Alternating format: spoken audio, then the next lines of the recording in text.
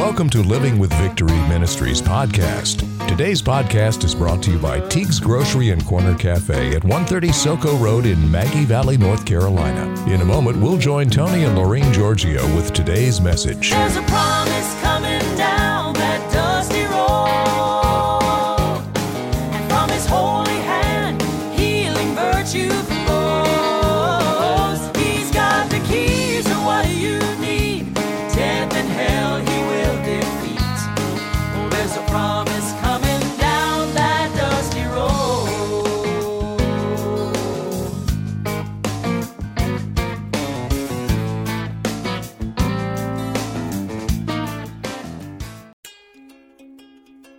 Teague's Grocery and Cafe, serving Maggie Valley since 1965, with delivery now available through Grubhub. Teague's is Maggie Valley's only grocery store. They're located at 130 Soco Road near the eastern entrance of the Great Smoky Mountains National Park and the Blue Ridge Parkway. Drop in for breakfast or lunch at the Corner Cafe, featuring a variety of daily specials. Teague's Grocery and Cafe is open Sunday through Thursday from 7 a.m. to 10 p.m. and Friday and Saturday from 7 a.m. to 10:30 p.m. Call 828-926-1147. Teague's Grocery and Cafe, sponsors of Living with Victory.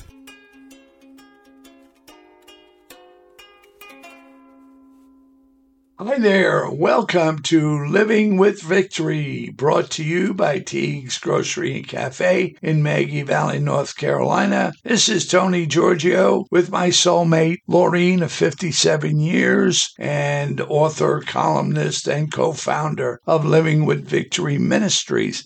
And we are right now going to bring you part two, continue from last week, as you remember, or I hope you remember, about forgiving. And do you love God's way? And this will be part two, the rest of the story. Lorene? Hi, everyone. I hope you were with us last week. The subject of forgiveness, the grace to forgive, and mercy. Those are three qualities that if we can really capture them and live by them, life would be so much sweeter because your relationships would be so much more enjoyable. Yes. And that would be strangers or your neighbors, just people you come in contact with all the time, or even people across the world if you have contact with them.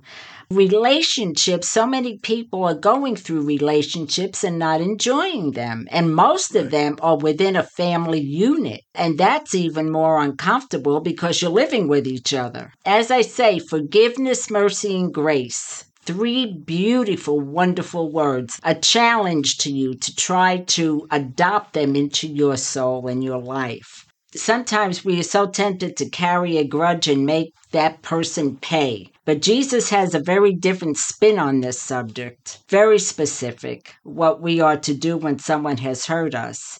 When I read the scriptures about, and just paraphrasing, I'll just go back and give you Matthew 6:14 through 15, that for if you forgive people their trespasses and just let them go, your heavenly Father will also forgive you. But if you do not forgive their trespasses and let them go, neither will your Father forgive you your trespasses. And that, to me, is a very heavy commandment.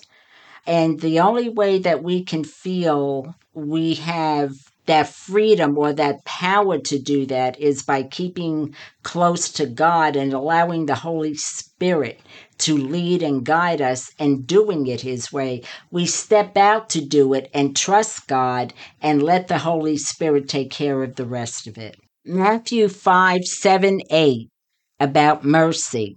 Mercy is not giving what a person deserves. Grace is giving what a person does not deserve. Think about that. They're two very important words. Matthew 5:7-8 about mercy. This is not getting what we deserve. And thank God, God shows us plenty of mercy. Blessed, happy, to be envied, and spiritually prosperous with life, joy, and satisfaction in God's favor and salvation, regardless of their outward conditions, are the merciful, for they shall receive mercy. So if we're merciful, we will get mercy back. But if we're not merciful, we will not get mercy back, and then we will get what we deserve. You build the atmosphere you live in, sort of. It's your interactions with others that brings about good relationships, bad relationships. You get what you give, So if you're walking around and you're always combative and things of that nature, well, people pick up on that. They'll stay away or they'll react to you as they expect you're going to react to them. And that's not making anybody happy at all or living in a peaceful environment, especially in today's world with all this going on around us. Matthew 5:43 and 44 says, "You have heard that it was said, 'You shall love your neighbor and hate your enemy.' This is Jesus speaking. But I tell you, love your enemies and pray for those who persecute you." How can I do that? And when you're really hurt, like I say, you'd say, why should I do that? And you want to carry that grudge after all what they did to me, God is saying, no, it is possible for you to forgive. And you can forgive by doing it His way. That's why this is called Do You Love God's Way? We have to obey everything He says to do, otherwise it won't work. When you start to pray for your enemy, and this is hard to do, I'm telling you because I've been there, but I do it because He says to do it. I have learned. There was a time where I said, you got to be kidding. Really, you've got to be kidding. You have no idea how they have offended me. I said, now, God, you're telling me to do this, so I respect and love you. And I trust you. You're my Lord. Okay? So I will start to pray for them, but sometimes it's through gritted teeth. I can't say with all my heart and soul that I really care about this person because the pain of what they did to me, depending on what it is and how close I am to that person, it makes it difficult.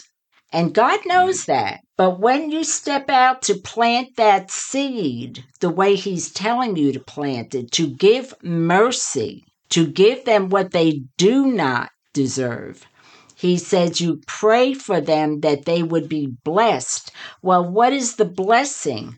The blessing is that they would know Jesus as their personal Savior. Why should I care about that? Because when we start thinking the way God thinks, we come up a few levels here. And we're not just looking at that person who hurt us. That person who does not know about forgiveness or does not know the Savior, eternity is in hell. The fact that you're a child of God, it makes a big difference because you're representing the King of Kings. You're representing our Lord.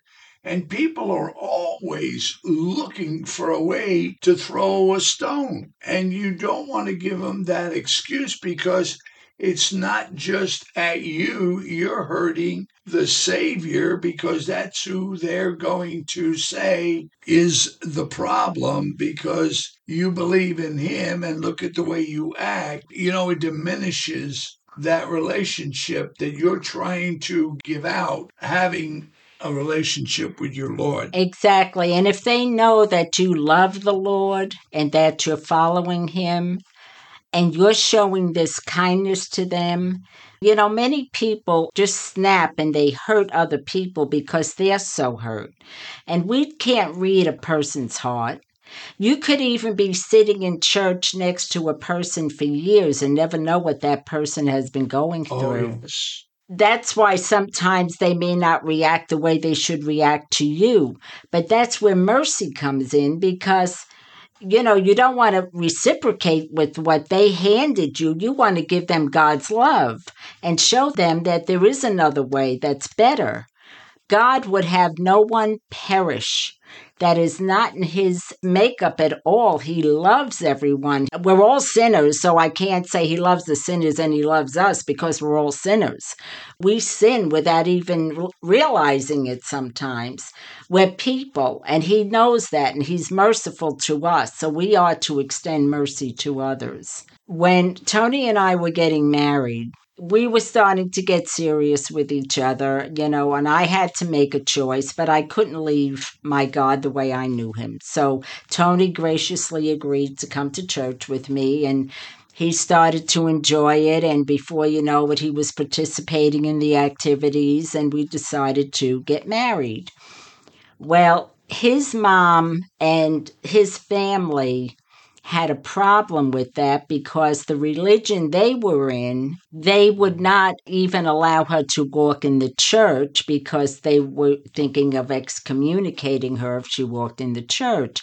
It put a lot of stress on putting the wedding together and trying to keep things peaceful and having them to feel like they were a part of the wedding. And religion is not faith in God. No. Religion is No. an organized situation with its own rules and regulations sometimes that just goes too far and misses the point of the Father, Son, and Holy Spirit. That's what makes up your faith, not the fact that you're this religion or that religion. That's right. My mother was actually threatened with excommunication to even enter into it, and that she would be damned to hell. Tony's two sisters, they were feeling like they were being left out. And I made them bridesmaids. Now, they could walk out of the church, but they couldn't walk into it. So making them bridesmaids, at least they got to come and pick out the dresses and,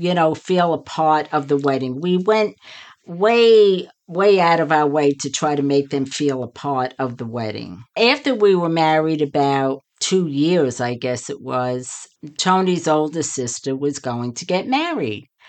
And I kept thinking, well, gee, time's going by. Nobody asked me to be in the wedding party. I said, thinking, how much we went out of our way to try to make them a part of our wedding. I was getting upset about that. I was young, Oh, yeah. I have to say, certain things bother you when you're young and you're a little stupid, I was getting very much offended. So one Sunday night, we were at church, and when the service was over, I kept praying about it, and God just put it on my heart. He said, go talk to the pastor. So I went to Pastor Harris and I said, I really am offended by what's going on. I just don't know how to handle this. The first question out of his mouth to me was, do you love the Lord? I said, yeah, I love the Lord. I wouldn't be here if I didn't love the Lord. And he said, well, are you willing to obey whatever he tells you to do? I said, yeah, sure. He said, then when you go home tonight, you call your mother-in-law and you say to her, if I have offended you, I'm sorry. And I looked at him and I said, no, you've got this backwards. No, you don't understand. She's offended me. Then the first words out of his mouth was, do you love the Lord? I said, oh, I see I'm getting nowhere here. Okay, I got the message. The minute I got in the house, I went to the phone. It was about 9 o'clock. As I'm dialing, I'm saying, Lord, let me get the voicemail. Let me get the voicemail. I prayed, but I said, your will be done. So see, sometimes you have to do things without knowing what's going to happen, but trust God. Well, she picked the phone up. I said, hi, Mom. I hope it's not too late. I just had to talk to you because I feel that in some way I have offended you. There was a silence on the other end. My mother-in-law, if you knew her, if you did something wrong in her sight, very, very hard to forgive. All of a sudden, I hear her crying on the other end. And I said, oh, boy, I'm thinking to myself, boy, I must have really done it good. And she said, no, Laureen, it's not you. That's all she said to me. It's not you. And when she did that, God gave me an understanding that it wasn't her or my sister-in-law who didn't want me in the wedding party. It was the church. It was the church. Yeah. And at that point, I said, okay, as long as we were okay. That's the main thing.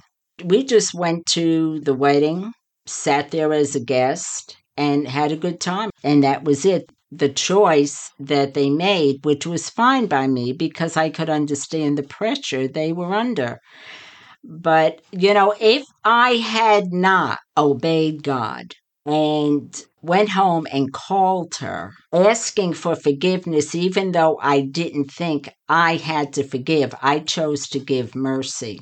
There would have been a void between us, a large gap, because people don't ever talk about bad things. Nothing is ever said to close that gap. Then it would have been just the way it was. When you get married, let's face it, you're not just marrying your husband or your wife, you're also marrying the family. Remember that, young people? You didn't just gain a wife or a husband, you gained mama, papa, grandma, grandpa. And the more peace that you could keep in the family, the better off you will be. So I was glad that I obeyed God. God knew that that was one large step towards the rest of the years that I would be with my mother-in-law and we would get close enough. And I'm not going to say we never bickered. She had her way of looking at things. I had my way of looking at things, but we always seemed to come to a point where we respected and loved each other. To the point that when my mom was just about on her deathbed, we were here in North Carolina. It was Laurie's idea to go down there and rescue her out of that rehab center that she was getting nowhere with any treatment and bring her back here to take care of her in North Carolina. But she didn't realize that we were driving into one of the most horrific storms that hit Orlando. Hurricane Charlie. Hurricane Charlie. We drove down there and got caught in the middle of it, and it was unbelievable. We were the only staff at the rehab center. Nobody got in, no nurses, nothing. Generators didn't work. It was a nightmare. Anyway, this lady said, I feel we have to go down and do this. And she not only took care of my mom when she was here, but we took care of the lady in the same room who was very, very ill and did not make it at the time, and tried to comfort her, tried to get her family. Nobody can get to her. And we became part of her caregiving also because there was hardly any staff. I remember there wasn't even any flashlights. Nothing. So when they came out with the little portable oxygen tanks that we had to watch then, that they wouldn't run out, we were the only ones that had a little flashlight in the car. And we're watching all night, make sure they didn't run out of oxygen. I was glad that we were there. And we brought your mother home here to North Carolina. It was in fall, and she would sit out on the gazebo and just look up at the mountains. And she was in such peace. Laurie lifted that burden off of herself as well as off of my mother, because we didn't know why that happened. Same thing with relationships you may have. You may not know the other person's situation and why they're acting that way towards you or whatever. But this cleared a path for the two of them to get together. And my mother, toward the end, I mean, she was more in tune to Father, Son, and Holy Ghost and rules and regulations and fear tactics of the old days. So it made a big difference.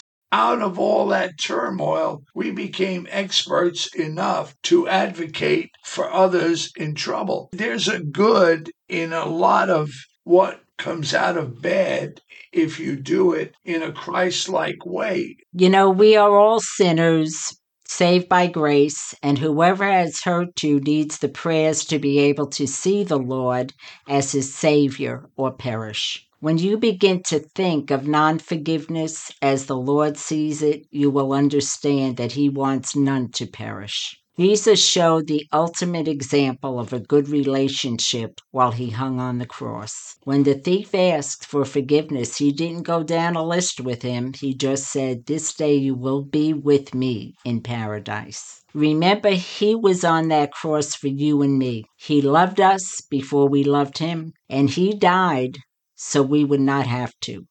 He took our place. He gave us his grace to save our souls from sin.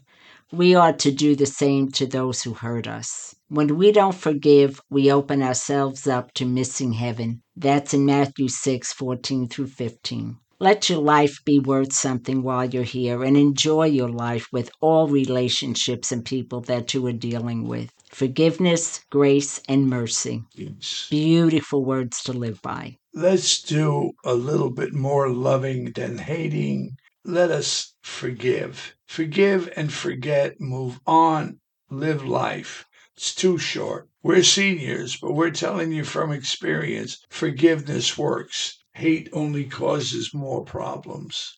When you can forgive and give grace and mercy and feel free to do it without any anger, you will know you have grown in the Lord. Amen. What a Yeah. wonderful feeling and freeing experience that is. In the last year and a half, we have had a battle that would make you pearl milk and spoil it. Okay, in and out of court and battles and estates, but we did it according to the law of the Almighty, and we won. There is a scripture that says, "Not by power, but by my spirit," says the Lord. So live by the Spirit. It'll save you a lot of grief. So now this is Tony And Laureen, saying, Jesus is your umbrella in the storm. Don't forget that. See you next week. You can become a Living with Victory Ministries patron with a monthly donation of $5 or more. Simply go to livingwithvictorync.org and look for the donate button. That's livingwithvictorync.org. Thanks for listening.